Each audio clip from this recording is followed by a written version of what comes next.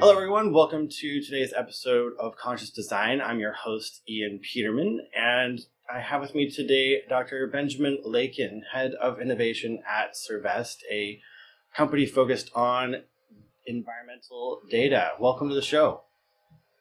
Pleasure to be here. Thanks for having me in. Yeah, so tell me a little bit about kind of your path and how you've gotten here in getting to data science and the environment and everything that you're doing now. I worked in quite a few different areas to get here. So share a little bit about your journey on how you got here. Well, it's certainly been a long journey, but I mean, I was always focused on sustainability, climate change, biodiversity, these large questions that are sort of classed as these existential risks to our place on the planet and our continued survival. And I always wanted to work in this field. Obviously, I grew up in the 90s and early 2000s, and climate change was very much on the agenda throughout my education. And I just always felt that was something I would be working on and I deeply wanted to work on. So I studied essentially physical sciences, so physical geography really, but it was earth sciences and earth systems. I studied up to an undergrad level and then went out to work in the implementation of the Kyoto Protocol in terms of like carbon trading as a carbon analyst for one of the big banks. I quickly felt like that despite the marketing, that wasn't really going to live up to the hype of making a significant difference. So I thought again and went back and did a PhD again in physical geography, in particular climate change. And then I spent about 8 years in fundamental research in the public sector across a PhD and a number of postdocs traveling around the world, working on projects around clouds, aerosols, remote sensing, the impact of climate change on different types of ecosystems. I published a lot over that time and had a lot of high points in my career where I got to work with groups like the IPCC and was a contributing author in the fifth assessment report. Even though I was having good success and getting traction in my very narrow field, I felt like it still wasn't really doing enough. Having more precision in our understanding of the impacts of climate change isn't very helpful right now. We're well past the point where we need to take action, and we need that action to be at scale. So I became quite frustrated at my ability to kind of affect change from that position of science. So I gradually kind of moved into, over the course of my research career, I moved into software engineering, particularly with respect to how science gets done. Like how are we confident in our results? How can we reproduce our results and be sure that we really know what we know? And that led me into more the technology side and engineering side. So I effectively transitioned from academia into research software engineering, and then from there into ESG-related tech consulting. So I worked for quite a few years in essentially data science or applied science, working at this intersectional point between technology, product, and domain science at the core of quite significant projects for NGOs, private business, and governments. Projects like Global Forest Watch, Half Earth, Climate Watch, Resource Watch, Trace, Aqueduct, these kind of large-scale projects for monitoring resources on demand that very much fall under the umbrella of ESG. And that really helped me develop a lot of skills beyond just purely the scientific into how is this being applied across the entire global marketplace, everything from the sustainability side to impact and the economics of, but also very much product focused. So how can you ensure that you design a system that people can actually use that condenses down complex data sets into actionable insights in near real time at scale? Always a challenge. Yeah. And from there, it was a short step towards Cervest, where I'm head of innovation. So I'm essentially sitting formally at this intersectional point now between science, technology, and product, and where we serve essentially a 0 to 1 function in the company, the group that I'm leading. So we build out new key competencies and integrate them into our products. And all of these products are around global scale sustainability, understanding both adaptation and mitigation, with a particular focus on the physical risks of climate change down to an asset scale. So we're really trying to give everyone the tools to understand how is climate change going to affect you down to your single site level, and how can you plan, make decisions that take climate risk into account. Right, and that's a long journey, as you said, to get here. But it sounds about like 15 years. But it sounds like it's a really good path in order to get to sitting in this intersection. You had to have the experience of working in the raw data side and understanding what that is. And it's great to see that you guys are tackling the challenge of how do you take, because we've had raw data, right? We've had all kinds of scientific data for decades and decades. About the environment, about all kinds of stuff. And, it's been sitting there, right? The average person doesn't even look at it because it's so it's not decision useful. Yeah, right. Exactly. You can't look at it and even guess. It's like a third grader right. Looking at calculus and then asking them to solve it. It's just not. It doesn't connect to that usable level. So. Yeah. And you mentioned down to the asset level, right? Down to a plot of land, and the impacts of that. And so how did you guys arrive at being able to, what that kind of level of detail? How does that, when you look at your impacts and you said like physical damage, like being able to see what an actual damage, is this more predictive? Like, are you looking and modeling it out and saying, here's, over the next 5 years, or is it more focused on, how are you looking at that? So you're completely right in your diagnosis that, in fact, we've had these data for a long time in crude, coarse forms, but they've been siloed across different domains, domains of remote sensing, of weather forecasting, of climate modeling, seasonal predictions, of historical integration of data to create what we call reanalysis projects. We've had access to these data, but they've been in spatiotemporal regimes that aren't readily comparable, and that we haven't been able to integrate and get a view of risk across time and space that's standardized, that's multivariate, that really gets us down to decision grade level of understanding, and that's been a key problem. The science obviously has been available for policymakers for many years, since the IPCC has been publishing the first report, but obviously that hasn't really been acted upon very effectively yet. So we're inverting this, and we're taking it down to asset scale and distributing and democratizing that intelligence so that everyone can act on that. Now, your question about 5-year timescales and how it works down to asset granularity.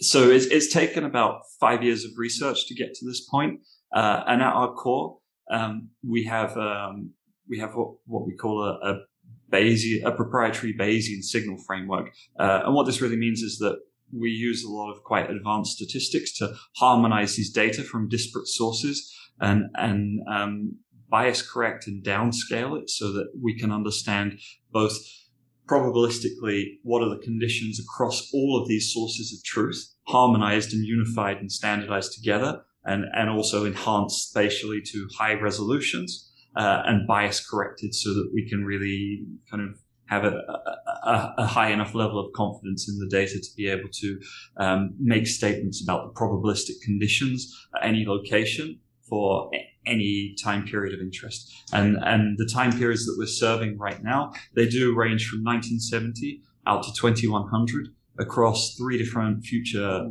scenarios. These are the scenarios that essentially are used to understand how might the future be by groups like the IPCC. These are emission scenario pathways fundamentally. So what different types of climate forcings are we going to be experiencing? Will it be a best case where everyone pulls together and really gets on top of the mitigation, with decarbonizing their assets, and puts us on a Paris-aligned 1.5 degree world where the climate risks are there but manageable? Or are we going to be more on the other extreme of a business as usual world where we just keep emitting as if there isn't really a problem, keep using all of those fossil fuels, and end up with quite a destabilizing degree of climate change that has extreme consequences. And if anyone wants to understand more about those, I'd recommend The Uninhabitable Earth by David Wallace Wells to get a primer on that. But yeah, we really have this range of possible futures, and we look across all of those futures and let our users understand what are the risks to those assets across those potential scenarios, so they can plan as they see fit for the type of risk that they're willing to tolerate. We also integrate a range of different types of views of the future, everything from long-range weather forecasts to seasonal forecasts to what we call initialized model runs. So model runs that start with the current conditions and then look forward a few years to try and capture the El Nino, La Nina phenomena, as well as the long-running climate models that are used by the IPCC. So we bring all of that knowledge together, so the timescales come out of integrating that information. And we really have a range of timescales because the things that our users want to do with that data varies. Everything from operational planning and monitoring to decisions over credit timescales of 36 months to more like merger and acquisition planning or P&L forecasting, whatever their needs are. That ends up determining what time horizon they're interested in looking at. So we abstract all of that technical and scientific complexity away from them and give it to them in an open network where everyone can see and share the same understanding of risk, which is pretty critical because right now we are in a world where people have access to this information. As you say, it exists in many different forms around the world, but often in ways that aren't useful for making decisions at a granular scale. And the people who do have access to that data in a way that they can make some decisions are people who can pay for it. So they're let's say it's information asymmetry. Well, actually, government wish they had access to that.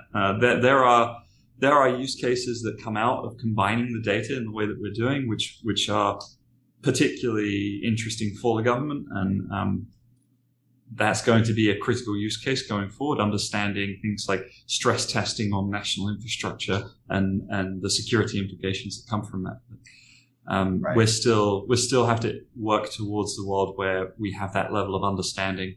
But fundamentally, this understanding needs to be shared. So everyone needs to understand risk in the same way to be able to have a conversation on a level playing field. We're taking the game theory out of deciding what to do about climate change with respect to adaptation and mitigation.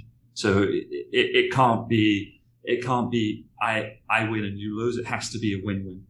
We all lose if too many people are on the losing side of climate change at an infrastructure level. If we just end up with large components of the system that our economy depends on collapsing due to stress that they're not prepared to handle or risk that they're not resistant to or resilient to, then we all lose. And we're seeing a little bit of that at the moment in terms of supply chain issues that are affecting us globally. When you have people in London worrying about getting their PS5 because of chip shortages, is the starting to see this kind of integrated issue, the issue of having such an integrated interdependent system that has high sensitivity to shocks and stresses that is not currently resilient to, and that will only exacerbate over time.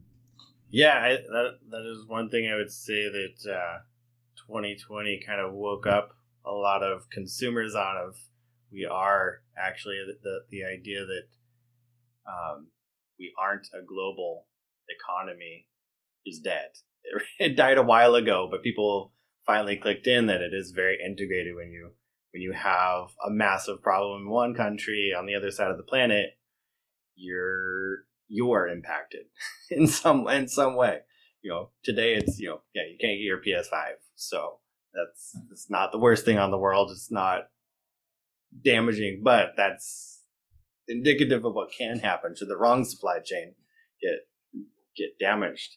And so what you guys are doing, you mentioned, and there's a lot of data that you're pulling together from a lot of different sources to be able to put it together. And you mentioned, asset management and being able to look at, the risk associated with a certain area.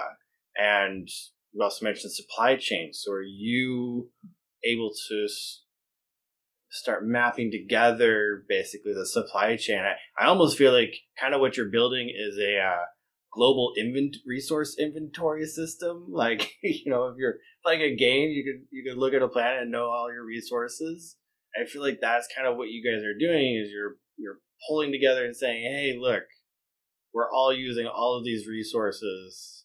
Here's where they're at. Here's the ones that might go away. Here's the ones that can make it. So is supply chain playing into that in what companies are wanting to build out, be able to kind of future-proof supply chains? Yeah. So initially our focus is on understanding built infrastructure. So those are freestanding permanent buildings, basically. All types of buildings.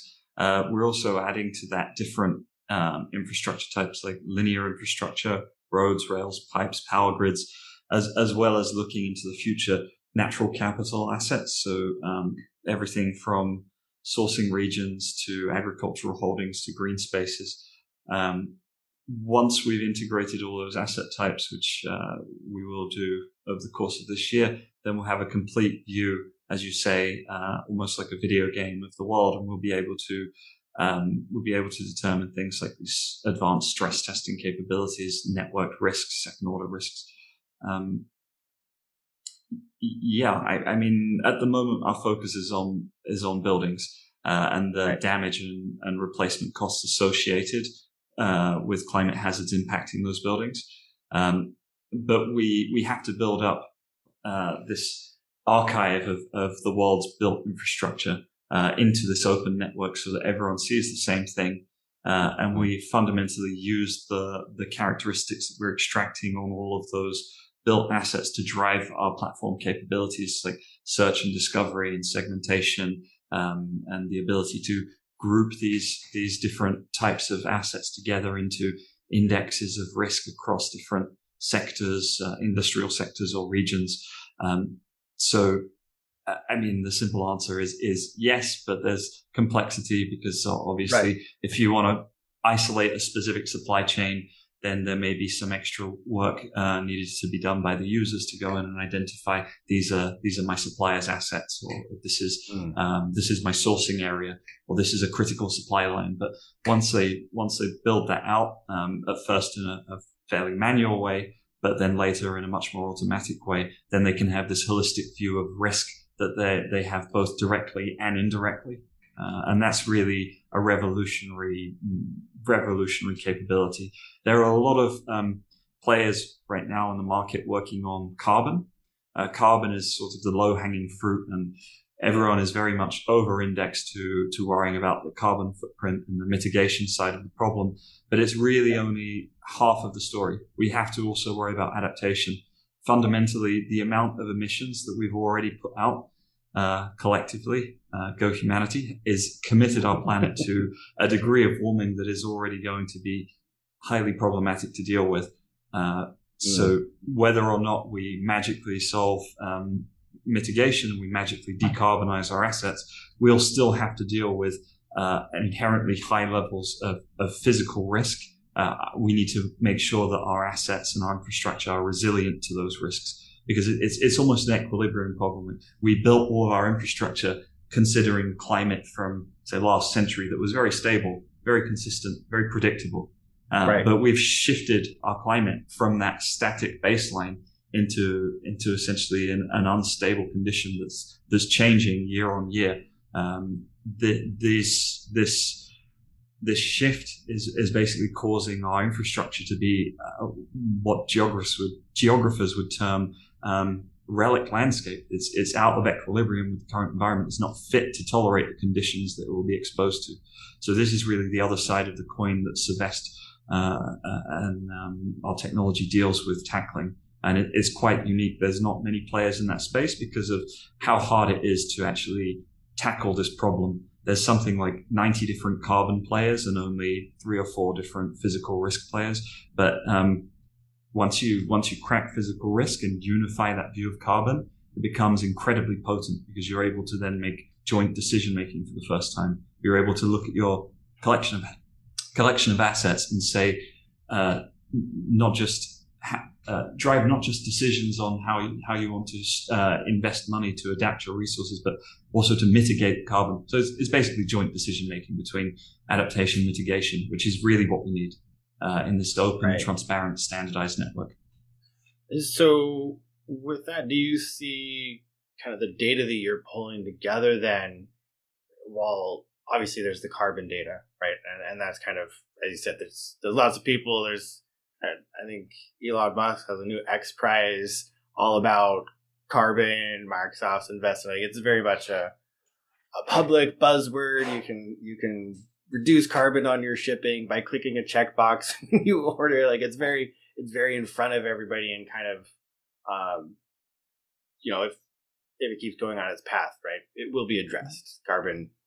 But you're pointing out this other portion, and so are you seeing this as something that companies do you see this as something that companies are saying, hey, we need this? Or is it just a blind side that there's not really anybody going, we need this because we're aware of it? We're just not aware of it. Kind of how's that dynamic for you guys in that half of this equation?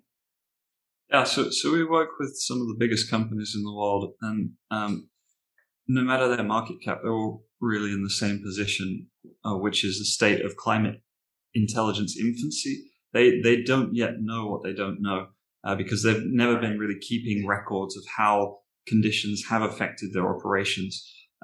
So one of the first things that surprises them is the historic baselining. So when they come into our system, they're able to get this view of how have the climate, the properties of the climate system been over their past activity from 1970 to present day, as well as looking out into the future. So this baselining and forward projection really can set the stage for them having this initial realization of the benefits of climate intelligence.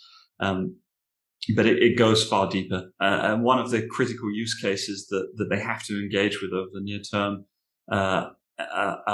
from disclosure and reporting use cases. So there's regulatory pressure for companies over certain sizes in certain regions to start to disclose their physical risk, their material risk on the assets that make up their portfolios. Yeah, and that's impacting a lot of people. I think 21,000 companies will fall under disclosure laws over the next year. Wow, that's not a small number. I was thinking less. 21,000 is a lot of big companies too. Yeah, and almost no one really has an idea of how to do this. They're just starting out, and it's quite a shock to them to grapple with this problem. So one of the key initial products that we're putting out is an automatic reporting capability. So TCFD aligned automated reporting that will be standardized, transparent, explainable, version controlled, citable, enable the users to download the components. Everything's been produced with teams of data scientists, visual designers, engineers who are basically calibrating all these technical analyses to be understandable and extractable elements that they can put into their own market-facing reports, or just simply publish via our system and have them live online, being these transparent disclosure reports. And with this data, right, they're seeing this. Is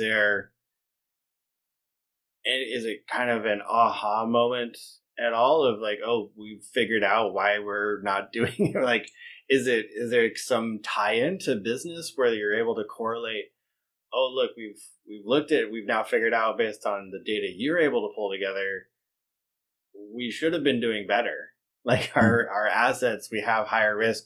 We've actually had losses. Are you able to start tying that into a direct, financial model to say, yeah, look at the impact that the last 1970 has been 52 years, right? 52 years. This is what's happened over that course, and are you starting to be able to pull that together to show companies like that exactly what that impact actually starts to cost in dollars? That's exactly the right question to ask. The first product that we've announced is EarthScan, which is the enterprise-facing product that I was just explaining. That will let you get this baseline of risk, the future projections, share it internally and externally, and create your automated reporting. What you're just explaining is the next logical step, but we have not yet officially announced that product, so I don't think I can go into detail about it. But let me just say that you're on the money in terms of your suspicions, and it's going to be a critical piece in solving climate change, as capital markets are going to be the main levers for driving adaptation and mitigation at scale across the global marketplace. We absolutely need their buy-in. We need to reprice transactions on credit and insurance decisions, and we need that as fast as possible, because this is really a problem that we can't afford to delay anymore. We've spent 40 years of delay that we really should not have had. The science has been clear for a very long time, and we have not acted. I feel like this is the answer. I was talking to someone else about doing a true cost comparison between like solar and coal power, and they brought up basically we're in a carbon subsidized market, right? We look at the cost of fuel, but we don't actually look at the real cost of using a gallon of gas. Whereas, building a solar panel, there's nothing to, nobody's hiding anything. There's no, there's less to it, but we're also still not looking at the carbon impact of that. And so we just had this conversation over, if you actually were to put real cost to real cost, including these impacts, now the externalities. Now all of a sudden you go, well, of course this option is cheaper if you actually look at the cost. So I think that kind of true, like you said, an unbiased, so removing any biases and actually neutralizing that data will allow people to actually do an apple to apple instead of, I think we're doing a zebra to apple right now. We're like not even the same group of anything when we do a comparison. So that's great. That's great that's. So you're completely right that the risks of climate change are shared, and that externality problem has been a significant problem in really understanding the true cost of climate change.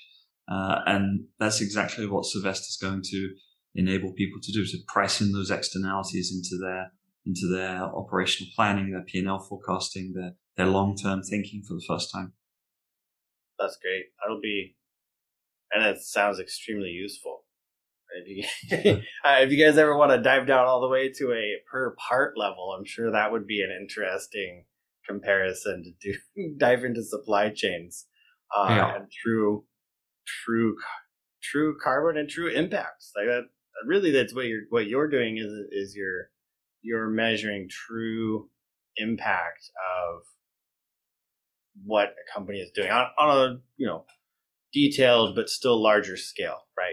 You aren't measuring each screw, but you're saying this is what you're doing as a company as a whole. This is the impact that's happening. Yeah, exactly. Initially, it's an understanding of damage and replacement costs and disruption to business operations with respect to the physical built environment.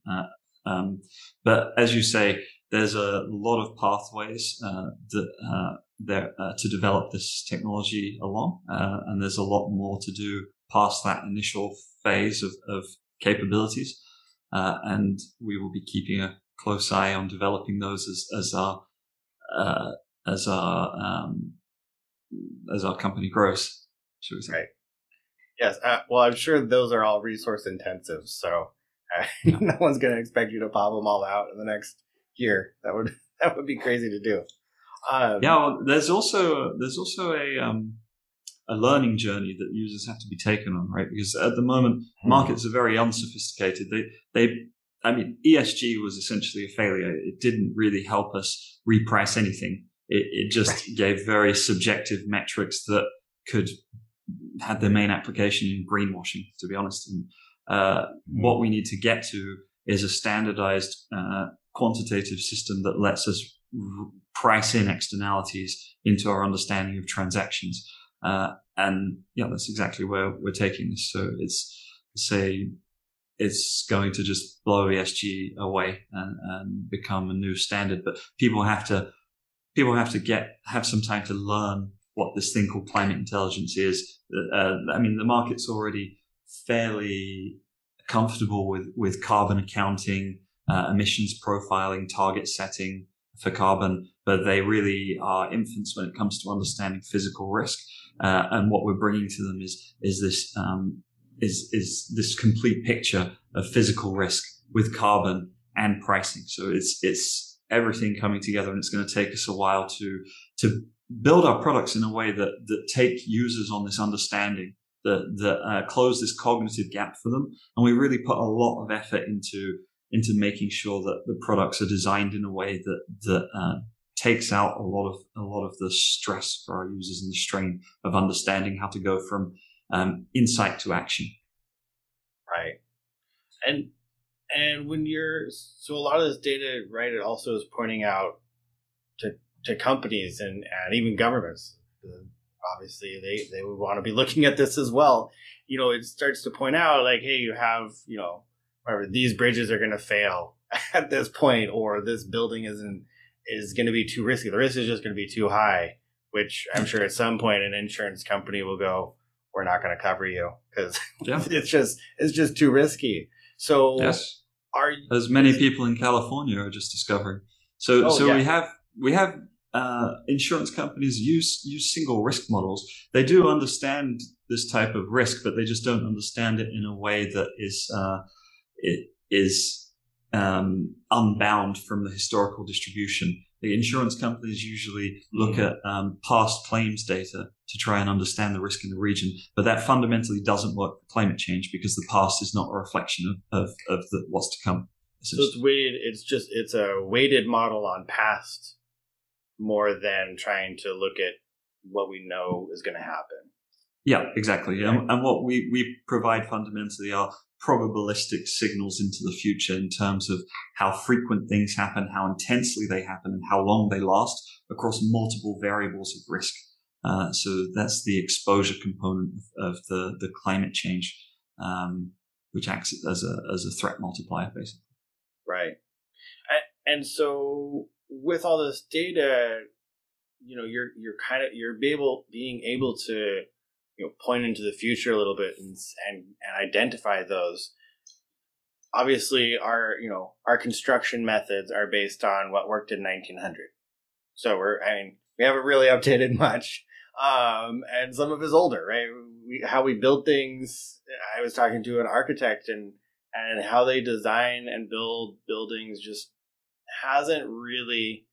It evolves very slowly, way far slower than what the environment is changing. So is there this intersection where there's interest, or where this can start to be applied into creating solutions of saying, well, this is how we build a building now, but certainly here's how you should build a building in order to make it to 2100 and not have it collapse and still be functional?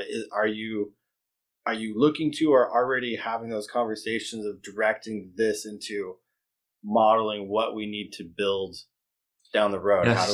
How do we change the regulations for build construction code? Well, we're not looking at the regulation side of construction code, but we're most definitely looking at partnerships around civic and architectural engineering, and what you said was completely hitting the nail on the head there. The problem is that the buildings are essentially built with this concept of return periods in mind. So for a given location, you'd want to understand historically how frequently did events that could cause damage or disruption to the building occur. So for instance, if you're near ocean or a river, you'd ask what's the 1 in 50 or 1 in 100 year flood levels likely to be from this location. And then you just make sure that you've designed your building to withstand either a 50-year return period or a 100-year return period, depending on the quality you wish to build to. And obviously there's a trade-off there in terms of how you're spending your money to build. And in fact, that trade-off has other implications as well, because when you look at the developing world often prioritizes low cost over hardening their infrastructure or having it even be built to withstand what they understood the historical return periods to be. And that whole thing goes out the window when you consider climate change, because what climate change does is completely mess with that understanding of what is a normal return period. Like, what kind of depth of flood would you expect once every 100 years? That completely changes under climate change. That's why you'll see people talking about in the weather more extreme events, more frequently, more intense. This is basically the crux of the problem. The extreme events are coming more frequently, more intensely. They're lasting longer. They're coming at different times in different locations. The patterns of weather variability are changing whilst you have this background of the climate crisis with essentially chronic conditions. So, for instance, like sea level rising. So the storm surges get higher and higher every year. The rainfall patterns can get more intense due to climate change, which causes like increased flash flooding or pluvial flooding. All of these factors combine. And you need to consider them all together to really get this holistic view. And there's one other component there, which is the asset understanding. You have to really understand what is this asset? What is it functionally and materially, so that you can know whether or not you need to worry about the changing conditions. An easy way to think of that is the analogy of the three little pigs. So in the Three Little Pigs, obviously you've got the big bad wolf blowing wind is essentially a risk of wind gust. So the wolf is a wind gust forcing.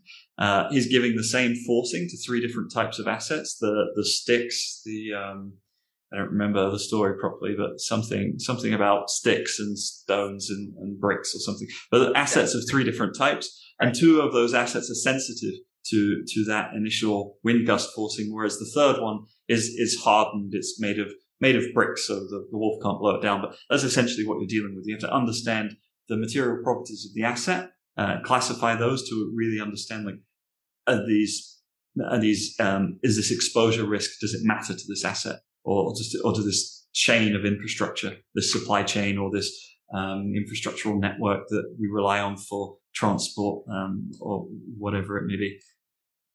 Right, and that's a lot of classification. So yeah, that's a lot of. Is there a manual part to this where you're working with companies and they're going out and having to look at their building to see how it is, like how, like, are you doing that kind of detailed work, and is that more manual? Or, I mean, is that, because I feel like there's not really a good construction database of the world that exists. You're completely right. There isn't a database. There isn't a database that we can just go to and just extract and have all the answers. You're completely right. So building this up is part of our proprietary IP. We enable open access to the network, so you can come in, select an asset, and then understand the risk, the exposure risk, and the impact of that asset. But the process that we have of actually populating that asset data, of labeling it so that we can characterize it and segment and do all of the clever stuff that we need to do on the back end, that's very much where the secret sauce of the company is. Like, we basically have two strands. We have characterizing the world's assets, and we have characterizing the exposure risk across time and space. So the asset work stream takes significant investment. Building out that data set it will be a unique, one of a kind data set when we're done. At the moment, we've got good coverage across Europe and America, and we're building out as we're going. Right. Well, this is amazing. There's a lot of, you guys are being able to produce a lot of useful data with this, which is great. It's been decades. Now we're finally somebody decided to make it usable, which I think is, well, it's taken exponential technology development to get to this point, right? So as you said, that we've had some of these data for a while, but we really haven't been able to leverage the mega scale computing. We haven't been able to leverage the high fidelity location data, and we haven't had the ML, the AI, the computer vision that we've needed to get to this point.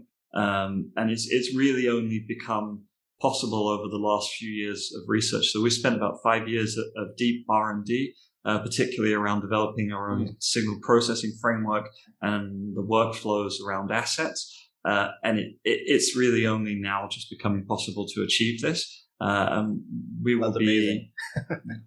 It's an exciting time. I mean, as a climate scientist and someone who cares deeply about what happens to humanity as this century unfolds, I wish we would have had this sooner. But it's simply the time is now for this technology to rise and for this category to be built. Yeah, this environmental intelligence, that's a great way to put it. We need more of it. Exactly. We need it in our businesses in order to make decisions. The category that we're building is specifically climate intelligence, but it's under the umbrella of climate tech. But it's a brand new category that effectively hasn't existed before in the way we're bringing it to market. That's awesome. Well, I really appreciate you taking time to talk about what you guys are doing, and I think you've done a great job of explaining what you guys do, and it's amazing to hear it. Just that you're able to even do this, right? It's an accomplishment just to be able to say we can make the data useful, and you're doing it. So it's really quick. If anybody wants to get a hold of you guys and start working with you, what's the best way to do that? So if you want to fire any comments or questions at me, I'm on Twitter at Laken. I'm also fairly discoverable from internet searches. You can find me on LinkedIn as well. Perfect. We'll make sure those are in the description, so that'll be easy. Thank you. Fantastic. Well, thank you so much for being on. I appreciate it. It's been great. My pleasure.